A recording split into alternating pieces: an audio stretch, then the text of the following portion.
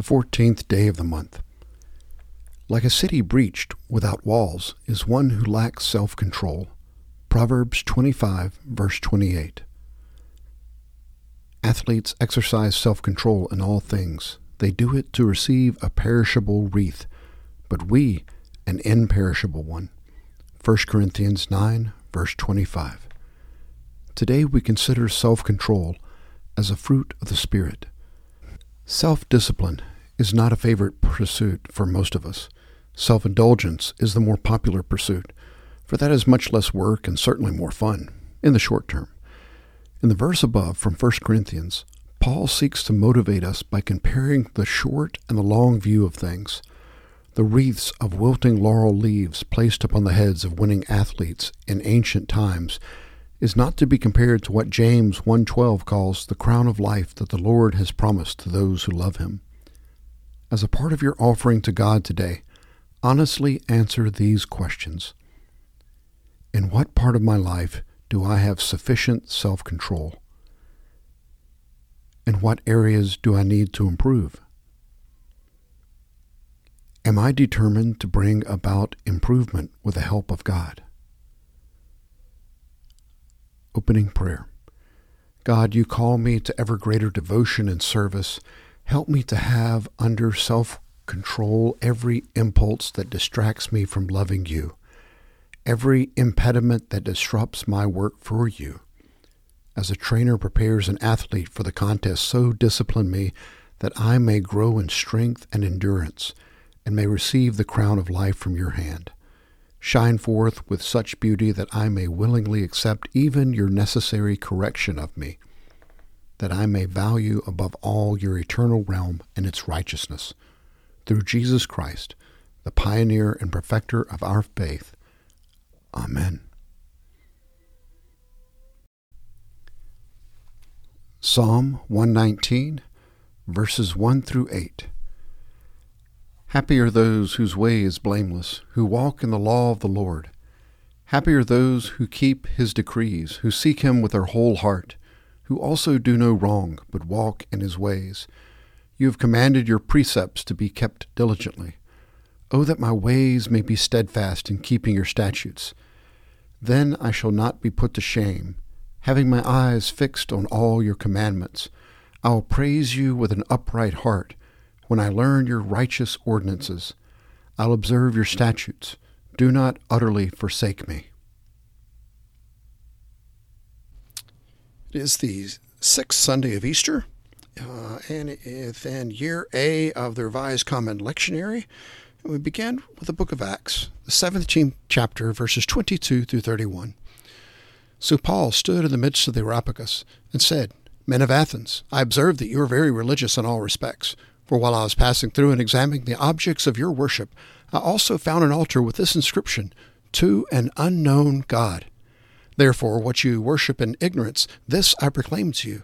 The God who made the world and all things in it, since he is Lord of heaven and earth, does not dwell in temples made with hands, nor is he served by human hands as though he needed anything, since he himself gives to all people life and breath and all things. And he made from one man every nation of mankind to live on all the face of the earth, having determined their appointed times and the boundaries of their habitation, that they would seek God, if perhaps they might grope for him and find him, though he is not far from each one of us. For in him we live and move and exist, as even some of your own poets have said, for we are also his children. Being then the children of God, we ought not to think that the divine is like gold or silver or stone, an image formed by the art and thought of man. Therefore, having overlooked the times of ignorance, God is now declaring to men that all people everywhere should repent, because he has fixed a day in which he will judge the world in righteousness through a man whom he has appointed, having furnished proof to all men by raising him from the dead.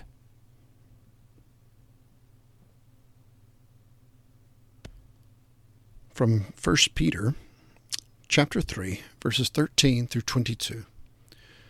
Who is there to harm you if you prove zealous for what is good? But even if you should suffer for the sake of righteousness, you are blessed. And do not fear their intimidation, and do not be troubled, but sanctify Christ as Lord in your hearts. always being ready to make a defense to anyone who asks you to give an account for the hope that is in you, yet with gentleness and reverence. And keep a good conscience, so that in the thing in which you are slandered, those who revile your good behavior in Christ will be put to shame. For it is better, if God should will it so, that you suffer for doing what is right, better than for doing what is wrong. For Christ also died for sins once for all, the just for the unjust, so that he might bring us to God, having been put to death in the flesh, but made alive in the Spirit, in which also he went and made proclamation to the spirits now in prison, who once were disobedient, when the patience of God kept waiting in the days of Noah during the construction of the ark, in which a few, that is, 8 persons, were brought safely through the water. Corresponding to that, baptism now saves you, not the removal of dirt from the flesh, but an appeal to God for a good conscience through the resurrection of Jesus Christ, who is at the right hand of God, having gone into heaven after angels and authorities and powers had been subjected to him.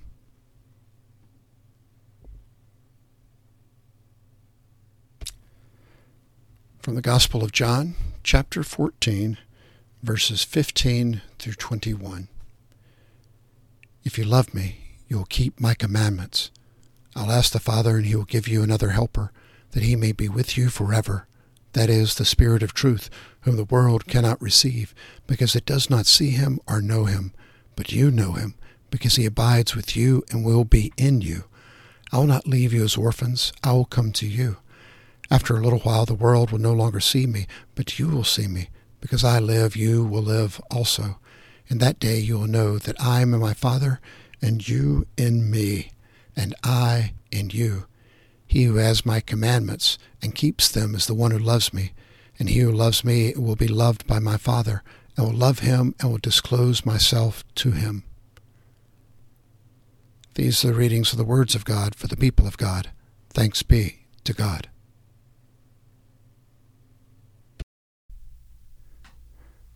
Prayer for Sunday. God of great deeds, on the first day of the week you wondrously called forth light out of darkness. On the first day of the week you graciously raised Jesus from the dead. On the first day of the week you powerfully formed the church through the gift of your Holy Spirit. By this triple witness you testify to us concerning your covenant love. Grant that all who worship you this day may do so in spirit and in truth, and present to you a living sacrifice of praise and thanksgiving through Christ our Savior. Amen. A collect from the 6th Sunday of Easter to Pentecost from the British Methodist Book of Worship. Almighty God, you have exalted your only Son, Jesus Christ. With great triumph to your kingdom in heaven, mercifully give us faith, to know that, as he promised, he abides with us on earth to the end of time, who is alive and reigns with you in the Holy Spirit, one God, now and forever. Amen. A prayer for Mother's Day from the Book of Blessings. O Lord, we pray for our mothers who have given us life and love, that we may show them reverence and love. We pray to the Lord. For mothers who have lost a child through death, that their faith may give them hope, and their family and friends support and console them, we pray to the Lord. For women, without children of their own, who like mothers have nurtured and cared for us, we pray to the Lord.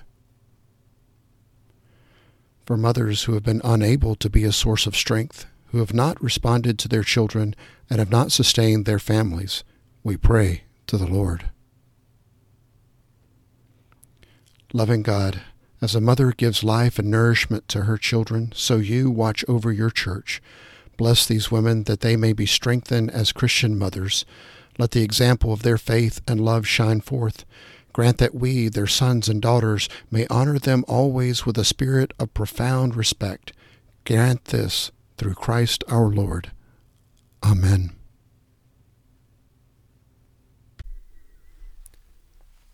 The Nicene Creed.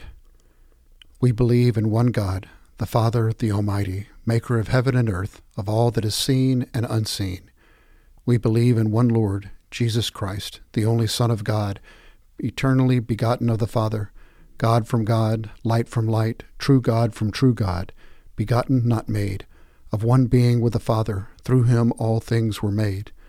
For us and for our salvation he came down from heaven, was incarnate of the Holy Spirit and the Virgin Mary, and became truly human. For our sake he was crucified under Pontius Pilate. He suffered death and was buried. On the third day he rose again in accordance with the Scriptures. He ascended to heaven and is seated at the right hand of the Father. He will come again in glory to judge the living and the dead, and his kingdom will have no end. We believe in the Holy Spirit, the Lord, the giver of life, who proceeds from the Father and the Son, who with the Father and the Son is worshipped and glorified, who has spoken through the prophets. We believe in the one holy Catholic and Apostolic Church. We acknowledge one baptism for the forgiveness of sins. We look for the resurrection of the dead and the life of the world to come. Amen. Receive this benediction for Easter from the United Methodist Book of Worship. We are sent forth in the power of Christ's resurrection. Alleluia! The grace of the Lord Jesus Christ and the love of God and the communion of the Holy Spirit be with you all. Amen.